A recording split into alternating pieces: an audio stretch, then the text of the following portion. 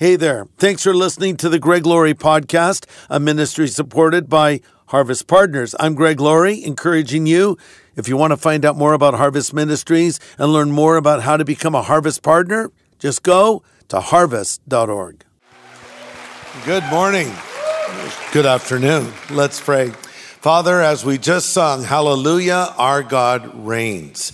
No matter what is going on in this crazy world, and there's a lot going on, we know that you reign. You're in control, not only of the events of the world, not only of the leaders of the world, but you're in control of our lives as well, and the circumstances that surround our life. And so, Lord, we're so thankful that you love us. You have a plan and a purpose for each of our lives. And we know that as we're in this race of life, that you want us to run well, and you want us to run to the end, and you want us to win. So speak to us as we open your word and find out more about that. We commit this time of Bible study to you now. In Jesus' name we pray. Amen. You can all be seated. Why don't you grab your Bibles and turn to Joshua chapter 14.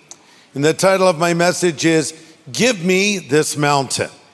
While you're turning there, I wanted to mention that we have launched a new streaming platform. It's called Harvest Plus. It's sort of like Harvest meets Netflix. And basically what it is it's a place you can go to and find all of the messages that we do here. You can find our radio broadcast. You can find all of our movies.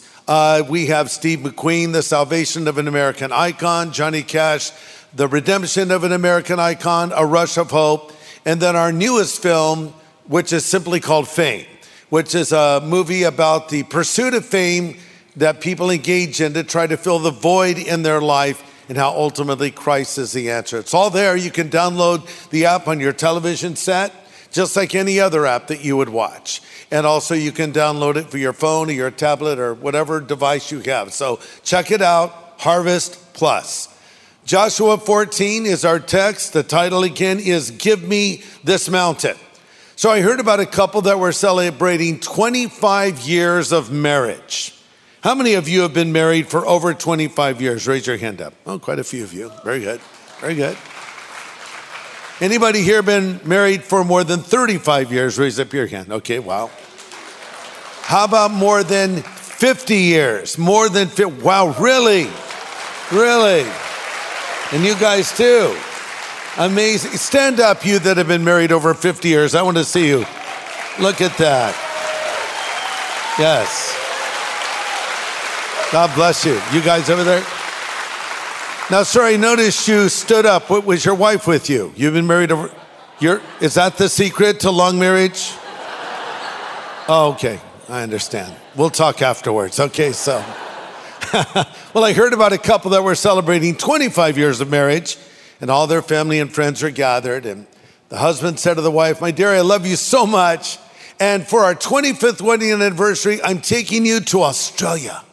She was so excited, she said, "I've always wanted to go to Australia.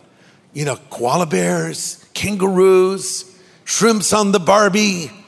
I've always wanted to go down under. I can't believe that if you're going to take me to Australia for our 25th wedding anniversary, what will you do for our 50th? He said, "That's when I'll pick you up." Okay, so these are bad jokes or dad jokes. And dad jokes are basically bad jokes, right? But we're getting ready to celebrate 50 years as a church in November. Isn't that amazing? So I want you to mark a date on your calendar. It's November, let's see, I wrote it down here, November 19th, okay? So November 19th, there's me a long time ago. November 19th, it will be at Harvest Riverside, going to be a very special day, a very special night. I hope you can all join us. But you know, 50 years, that's a milestone, something that you celebrate. It reminds us that time has passed so quickly. Billy Graham was once asked, what has been the greatest surprise of your life? His answer was the brevity of it. How quickly life seems to pass by. And it seems as you get older, it seems like life goes faster, right? I remember when I was a young preacher. I started preaching at 19. I started pastoring at 20. And I would be introduced when I would be a guest speaker as this young preacher. I didn't like it. I thought, no one takes me seriously. It's been a long time since I've been introduced that way, unless the person is in their 90s. I'm not the young preacher anymore. And it does seem like life goes faster as you get older, doesn't it? I remember when I was in elementary school, I felt like I was attending school for like 30 years in kid time, right? And then high school went a little bit faster, and then years passed so quickly. I mean, I can't believe Christmas is coming, can you? The decorations are in the store, so they're already there. Wait, didn't we just have Christmas? And decades start passing, time is passing. They say one of the reasons it seems as though time passes more quickly when you're older is because you do the same thing over and over again. You have the routine. So you always take a vacation to the same place. You always go out and eat in the same restaurant. You always sit in the same seat in the restaurant. You always order the same thing off the menu. You even sit in the same place at church every Sunday. And you do. And I know where you all sit. See, I go, where's so-and-so's not here today? Why aren't they not here? That's how we do it as we get older. We like routine. We like predictability. There's one place that I go where time slows down for me, the dentist. When I'm sitting in that dental chair, I feel like I'm there for a year, right? Though it may only be for an hour. So things do seem to pass quickly. But really, time is passing at the rate that it passes. I did hear about an older couple that went into a restaurant. They were both 90, and it was a very popular restaurant. It was hard to get in. And so they said, could we get a table? And the maitre d' said, well, I'm sorry, there's like an hour-long wait.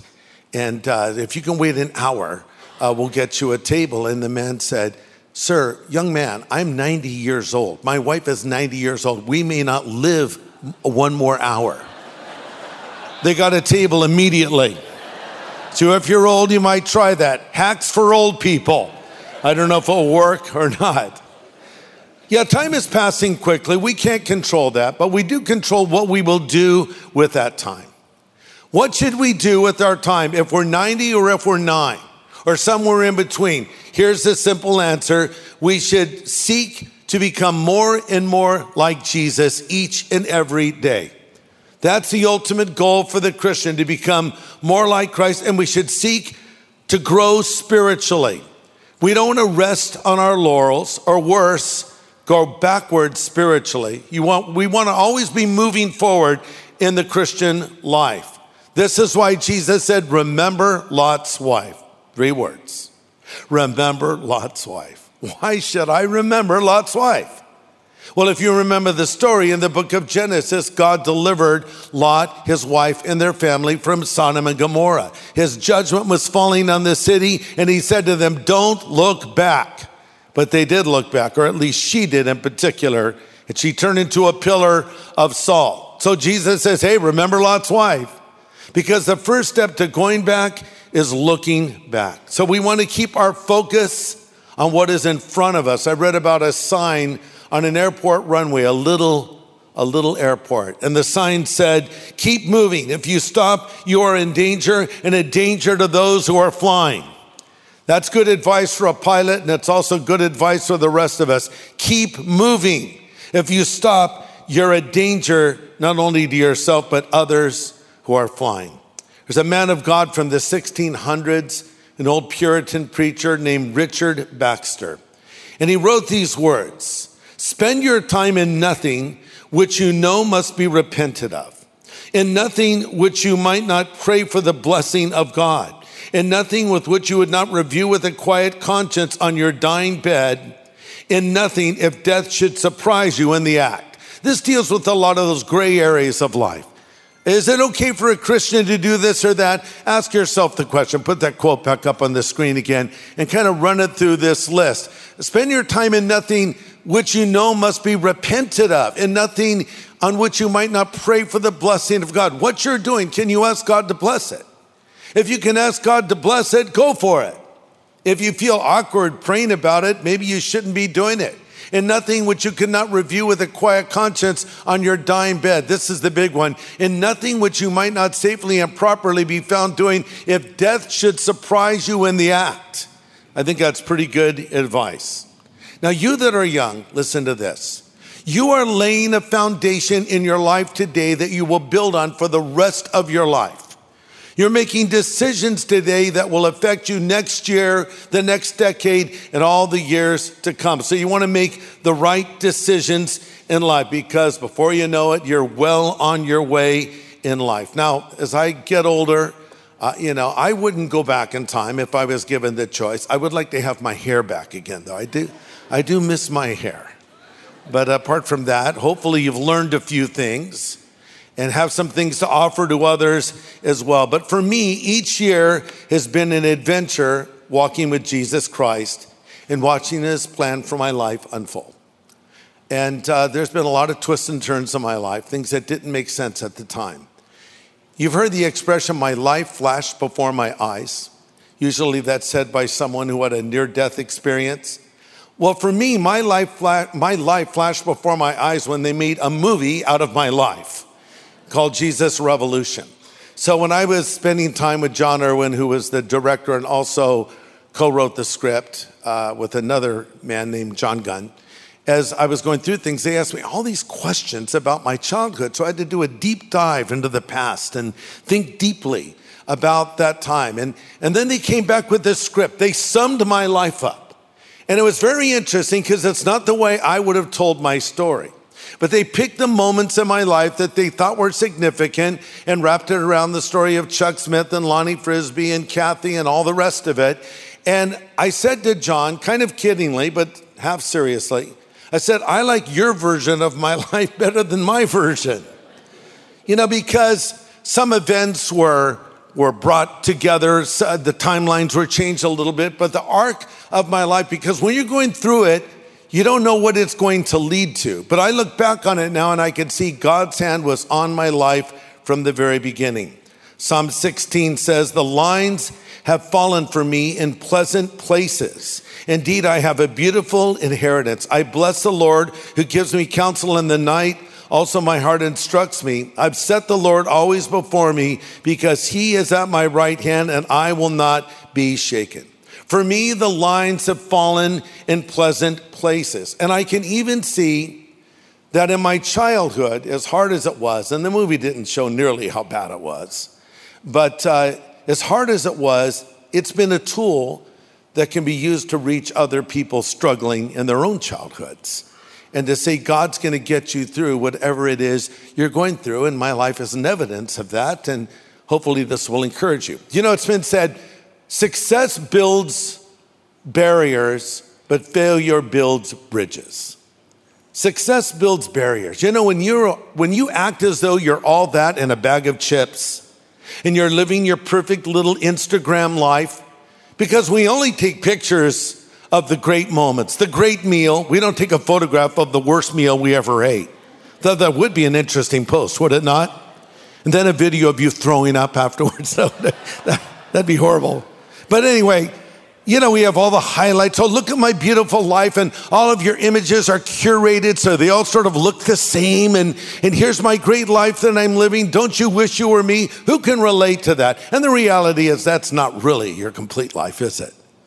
So then that might build a barrier. I wish I could be like them. Oh, they have the greatest life.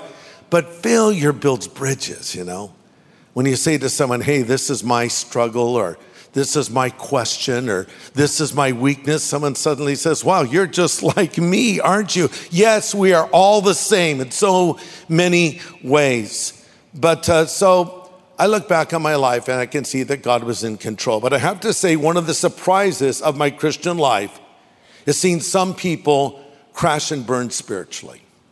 People that I never thought would fall away, fell away. It's funny, you meet certain people and you say, I don't know if they're going to make it as a Christian, and they end up doing really well through their Christian life. And others, you think, oh man, they're going to make their mark in the world and change the world and God's going to use them. And they just crash and burn because of bad decisions they made. But then there are others that start and they finish well. That's who we want to be. We want to start this race well. We want to run this race well. And we want to finish this race well, because that is the goal. Paul the apostle wrote in Acts 20, verse 24, he said these words to the elders of Ephesus, we've stood in the very spot where he said these words to them. He said, "None of these things move me," that is a threat of imprisonment. "I do not count my life dear to myself, but I want to finish my race with joy." So here's the question. How can I finish this race with joy? How can we cross the finish line with flying colors? How can we win the race of life? What is the secret to spiritual longevity? We're all interested in longevity these days. It seems like I see so many articles now on how to live longer.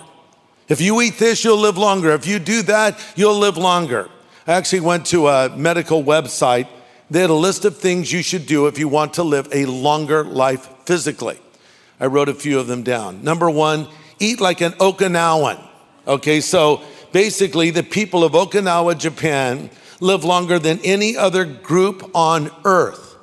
So they've done extensive research on this, and they discovered they ate vegetables that were green and yellow in color and low in calories, and they lived longer. And also they only ate 80% of the food on their plate. I guess it all depends on how big the plate is, though, because you get a really big plate and only eat 80%.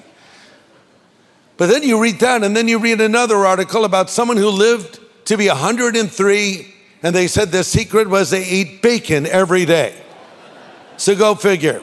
What is the answer? But here's another thing that this medical website said, and I found this interesting. One of the secrets to living a long life is go to church. Go to church. They said go to religious services. But go to church. They said in a 12-year study of people over age 65, those who went more than once a week to church had higher levels of a key immune system protein than their peers who didn't. So when you go home from church today and one of your family members didn't come, you could say, "I'm going to live longer than you. Should have come with me to church today." Number two, and I really like this one, number three rather, forgive. This is on a medical website. Forgive, because letting go of grudges has surprising physical health benefits. Chronic anger is linked to heart disease, strokes, poor lung health, and other problems. Forgiveness will reduce anxiety, lower your blood pressure, and help you breathe more easily. Isn't that interesting? Forgive. Another one, they said, learn the art of the nap. I have learned this art. I don't take long naps, but every day I'll take maybe a 7 or 8 minute nap, and it really seems to help me. Those who take a nap each day, according to the study, are 37% less likely to die from heart disease. Another one, keep moving. Regular physical activity lowers your chance of getting heart disease, diabetes, and other forms of cancer and depression. Sometimes people are maybe in their 40s. They'll say, "I'm getting old, really old." Yeah, you're also getting fat. And that might have something to do with it. Because literally, if you lost 20 pounds, you might feel a little bit younger. So there's things to factor in. I know I just offended many of you. But I'm just saying what I think, okay? When you're old, you just say whatever you think. And that's what I just did. So this is good advice for physical longevity. But what about some advice for spiritual longevity?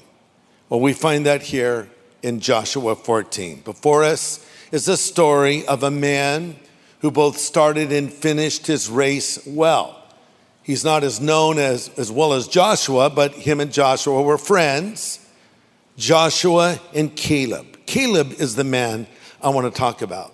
Because the scene before us here in Joshua 14 is where the tribes of Israel are now receiving their inheritance that God has given to them. Joshua has fulfilled his divine commission, that is, taking possession of the land that God gave to the Jewish people.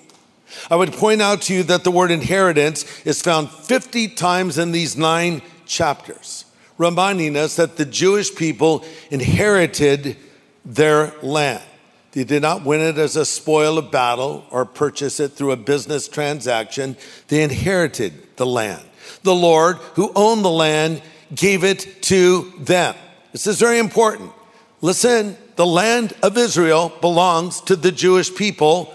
God gave it to them. You got to know that.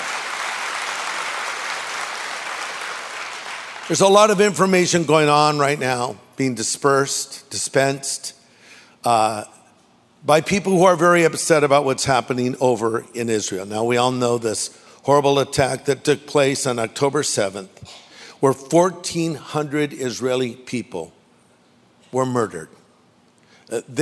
Women and children were murdered. Babies were beheaded by these bloodthirsty, savage terrorists who call themselves Hamas. We have to understand that.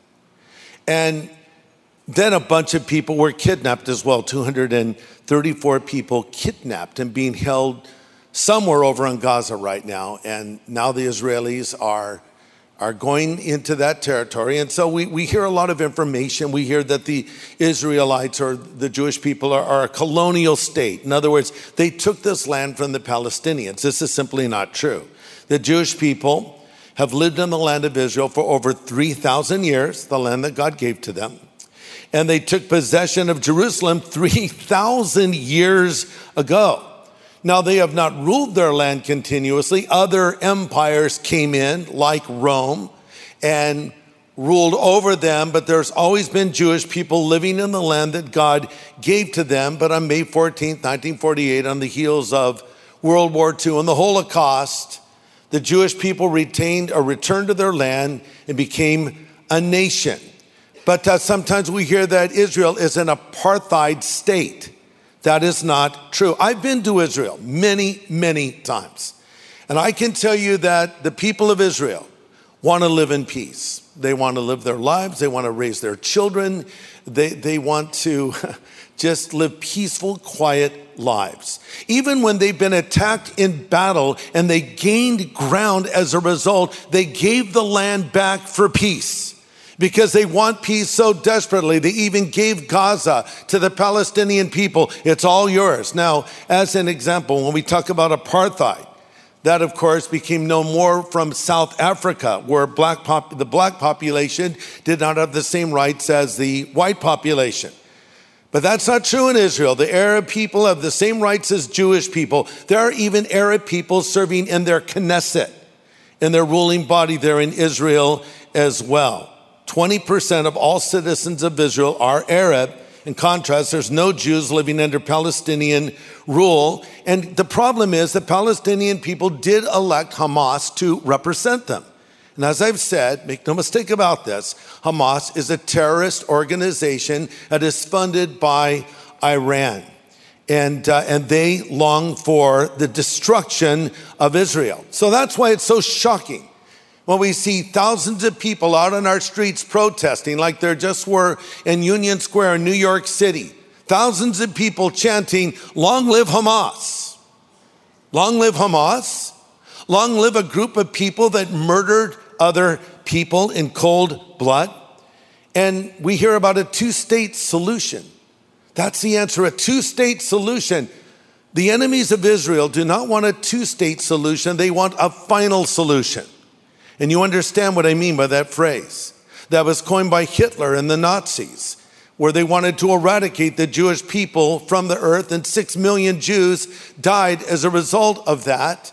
So when you have the enemies of Israel, including Iran, Hamas, and others, who say, we want Israel wiped off the face of the map, how do you negotiate with a person like that? So this is the reality of what's happening in that part of the world. Listen, the Bible tells us to pray for the peace of Jerusalem.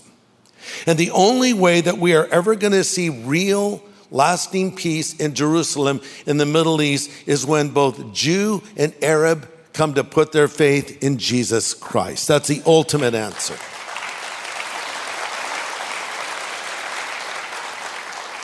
Years ago, we had a prophecy conference at Harvest, and we invited different people to speak. Tim LaHaye was there. He's now in heaven with the Lord.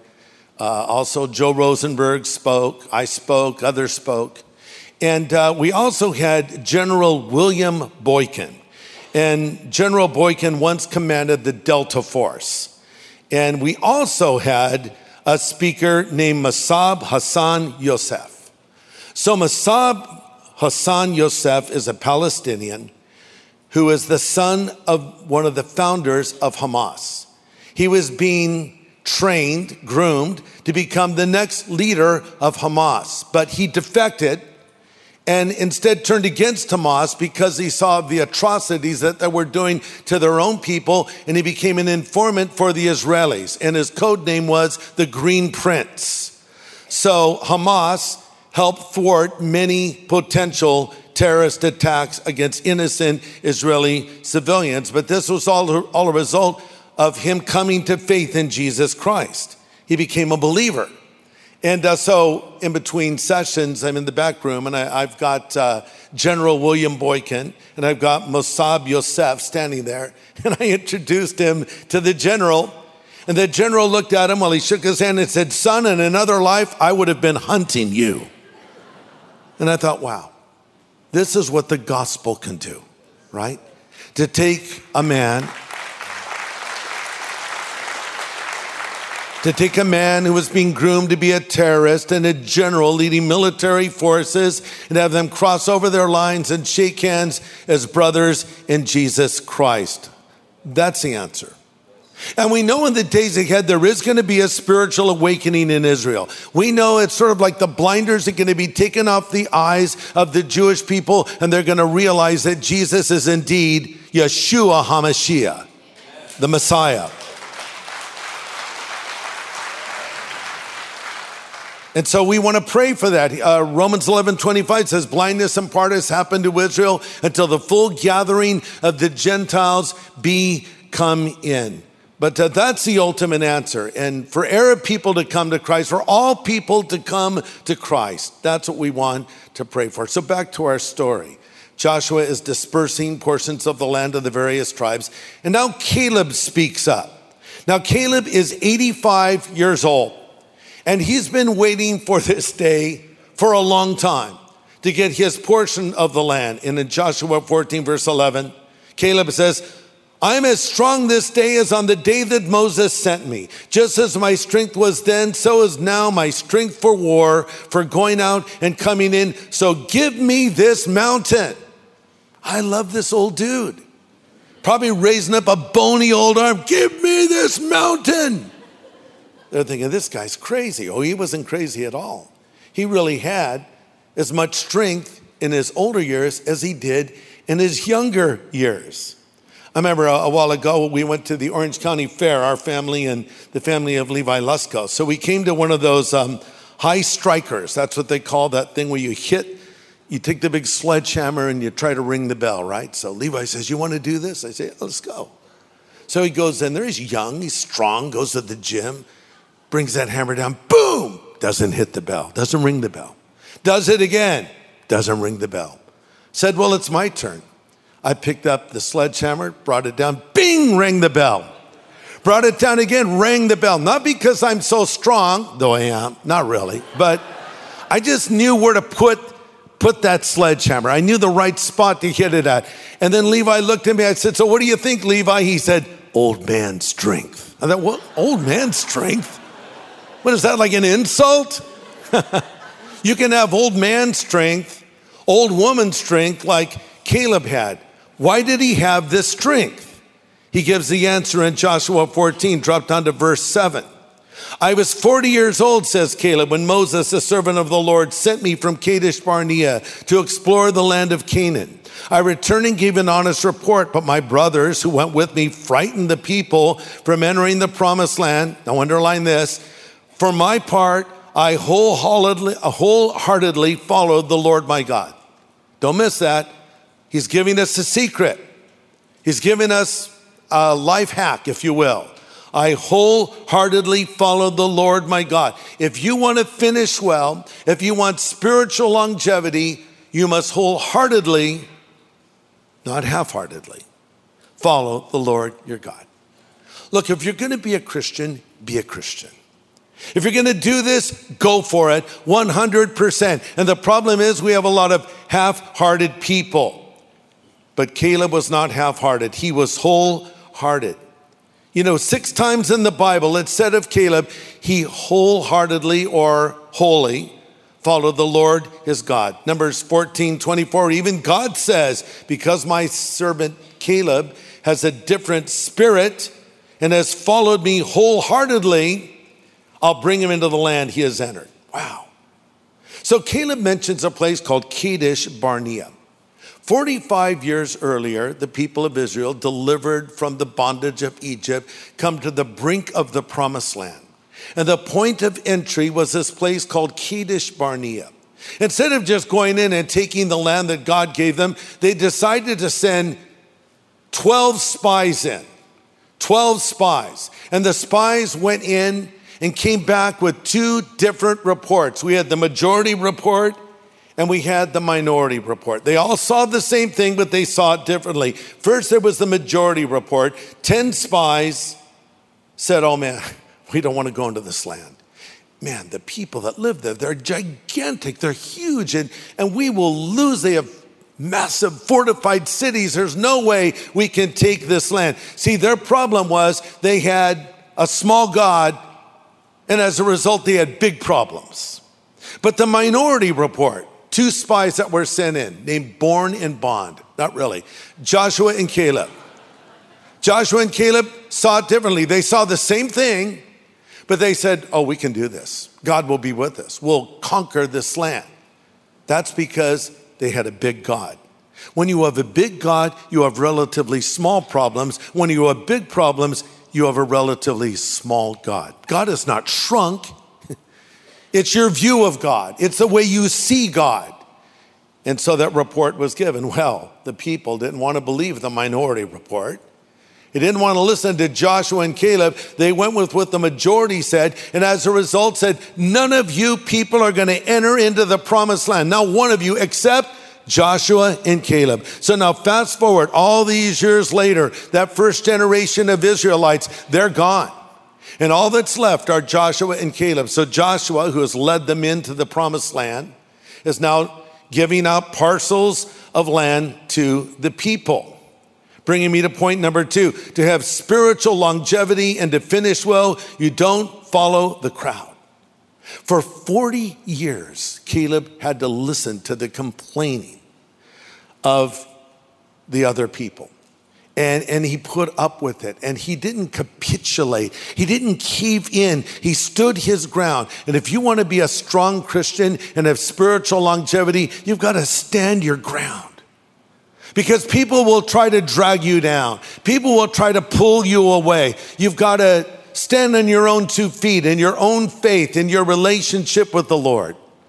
Someone sums it up so beautifully. Blessed or happy is the man or the woman that does not walk in the counsel of the ungodly or stand in the way of sinners or sit in the seat of the scornful. Sorry to point to you when I'm saying that, but it just fits all of you, honestly. But his delight, it goes on to say, is in the word of the Lord, and in it does he meditate day and night. I see you on this side much more that way. I'm joking. But, he doesn't do certain things. He doesn't walk in the counsel of the ungodly or stand in the way of sinners or sit in the seat of the scornful. But instead, he meditates he studies, he contemplates God's word. So he did not capitulate to the crowd. He followed the Lord, not the crowd. Point number 3, to have spiritual longevity, you need to take God at his word. You need to take God at his word. You see, Caleb hung on to the promise of God to him for all those years. And 5 years go by, and 10 years go by, and another 10 years go by, and another 10 years. 40 years, he's still waiting. Have you ever struggled with God's promise to you? You thought, well, God, you promised these things to me, and I don't see them happening. Are you in a storm right now with no end in sight? Are you in a trial that you're wondering, is this ever going to come to an end? One time the disciples were going to cross the Sea of Galilee and a great storm came and they thought they were going to die.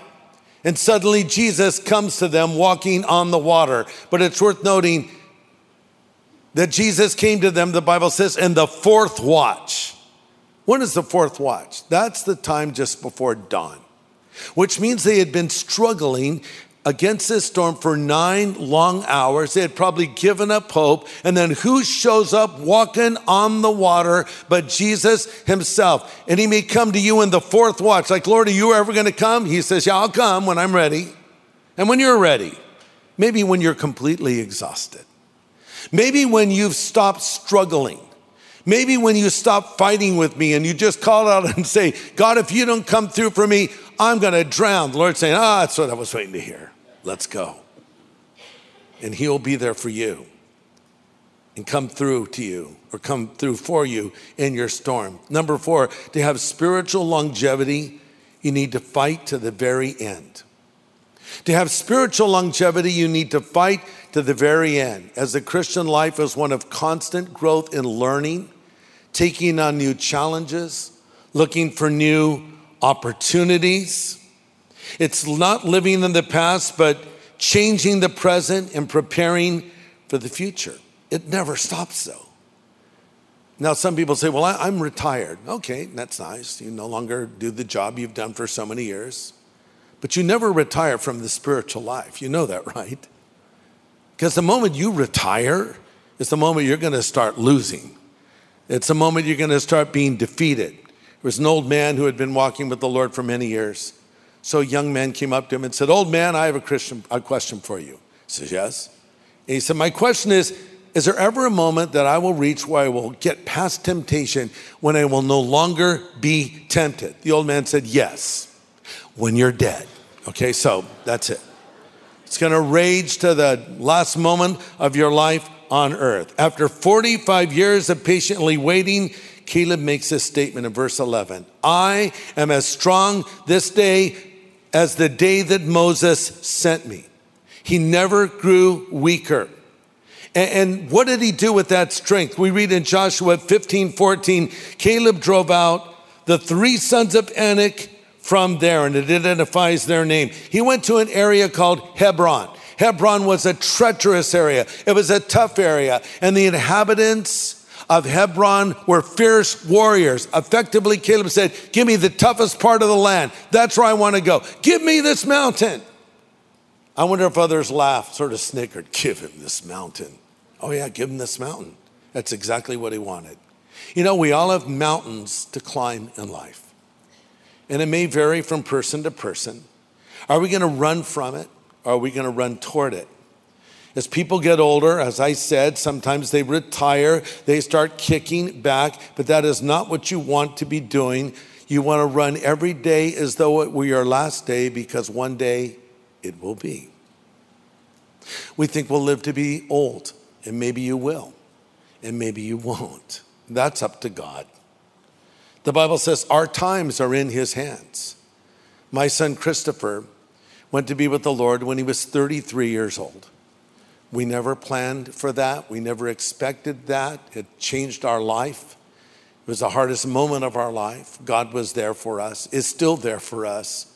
But it was a devastating, devastating loss for our entire family. And it reminded me of when I used to race Christopher. Christopher was a fast runner. He was a long distance runner. I was more of a short distance runner when I was in high school. I could sprint, but then I ran out of steam. Christopher could run forever.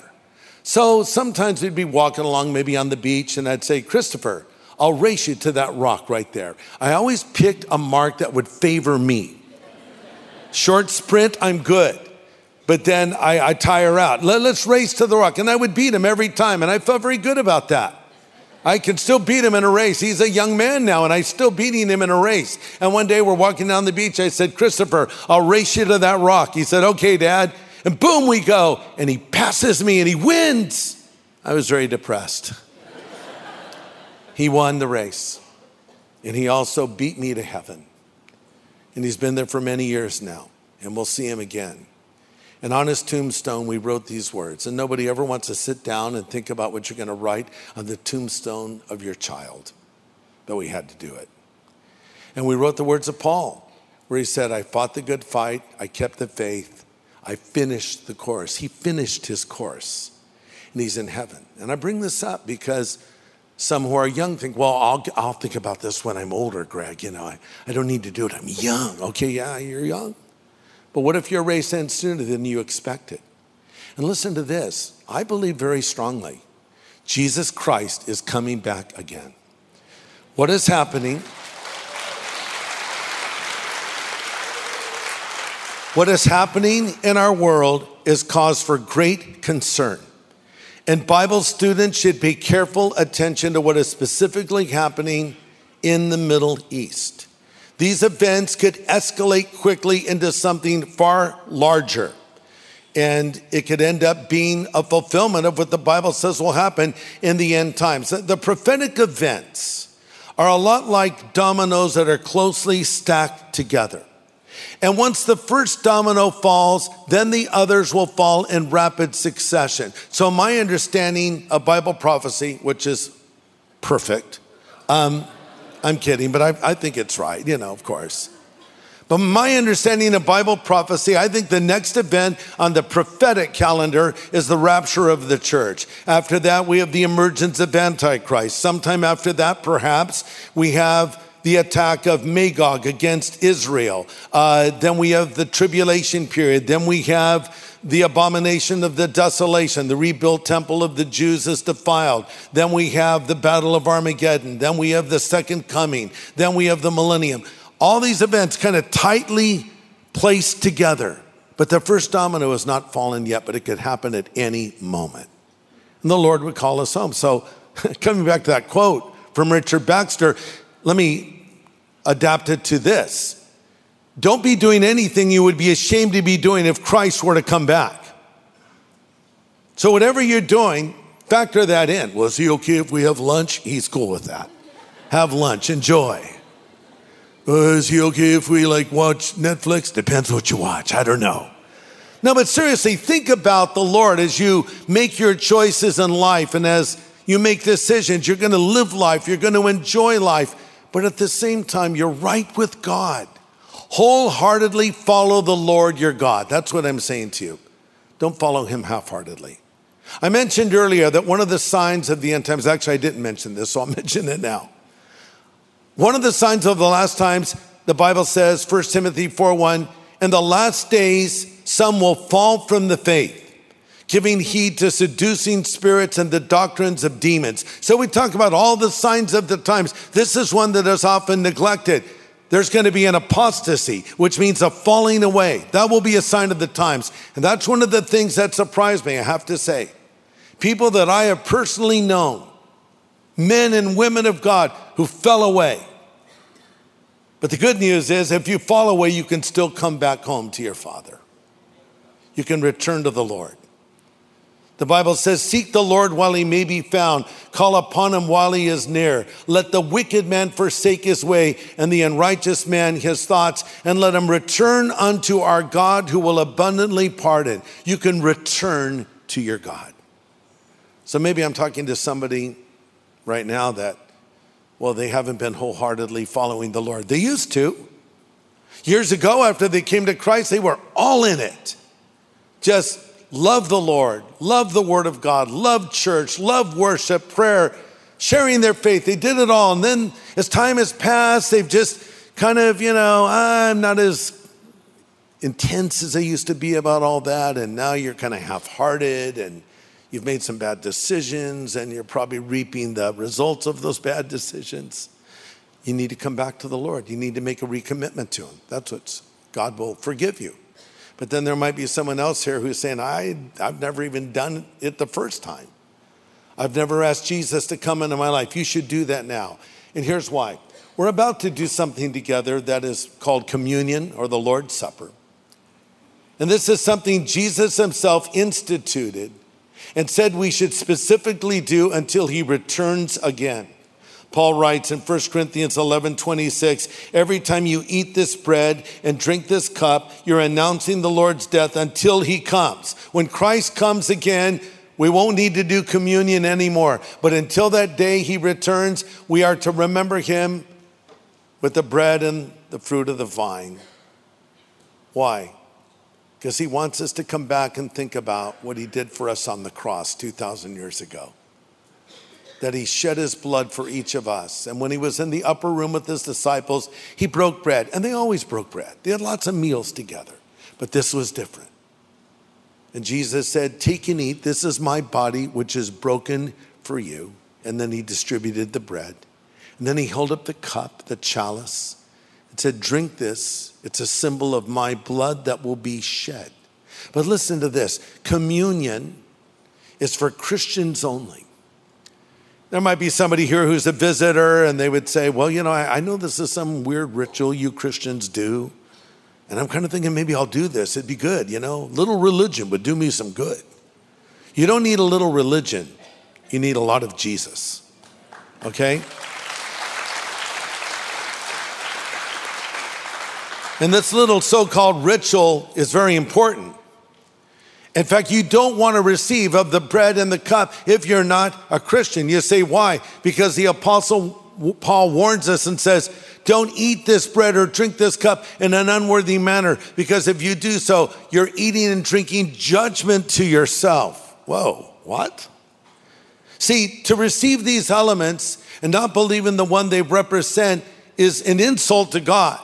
So you don't want to receive the elements of communion if you're not a Christian. Just let them pass by. Or better yet, ask Christ to come into your life right now, and he'll forgive you of all of your sin. And then you can have your first communion with us, your Christian family. So we're going to pause for a moment. We're going to pray, and I'm going to extend an invitation for anybody here on any of our campuses who has never asked Christ to come into your life, to do it now. I'm also going to extend an invitation for anyone that has fallen away and needs to come back again. It's never too late to come home to your Father who loves you, your Father in heaven. Let's pray. Now, Father, we pray that you will speak to everyone that needs you today. First, for the person who has not believed in Jesus yet, I pray that your Holy Spirit will convict them of their sin and convince them of their need for you, and that they would come to you now and believe. And maybe there's someone here that has joined us who is not sure if their sin is forgiven. You don't have the hope that you'll go to heaven when you die. You have a big hole in your heart you've tried to fill with all the things this world offers, and you've come up empty time and time again. Jesus Christ, who died on that cross for your sin, rose again from the dead, and he stands at the door of your life now, and he knocks. And he says, if you'll hear his voice and open the door, he will come in. Listen, if you would like Jesus Christ to come into your life, if you would like him to forgive you of your sin, if you would like to know that you'll go to heaven when you die, wherever you are, I want you to lift your hand up, and I'm going to pray for you. Raise your hand up saying, I need Jesus today. God bless you. Wherever you are, raise your hand up. Let me pray for you today. God bless you. God bless you. Anybody else? You want Christ to come into your life? This is your moment to get right with God before we receive communion together. Anybody else? God bless you. God bless you. Now, some of you are watching the screen. I can't see you, of course, but the Lord sees you. You can raise your hand as well. Yes, I need Jesus. Just raise your hand up. God bless you and you. God bless all of you. Well, our heads are still bowed. Maybe there's someone that would say, I've fallen away from the Lord. I haven't been wholeheartedly following him. I've messed up. I've done things I wish I had not done. Okay, God gives second chances, but you must come back to him. You must return to the Lord. If you need to come back to Jesus Christ today, lift your hand up and let me pray for you right now, wherever you are. God bless you. God bless you. God bless you. All of you, God bless. God bless you all. Now I'm going to ask that every one of you that just raised your hand, I want you to pray this prayer out loud after me. Again, as I pray this out loud after me. This is a prayer where you're asking God to forgive you of your sin. Just pray these words. Lord Jesus, I know that I'm a sinner, but I know that you're the Savior who died on the cross for my sin. I turn now from my sin and I choose to follow you wholeheartedly from this moment forward. Thank you for hearing this prayer and answering this prayer. In Jesus' name I pray. Amen. God bless each one of you that prayed that prayer. God bless you.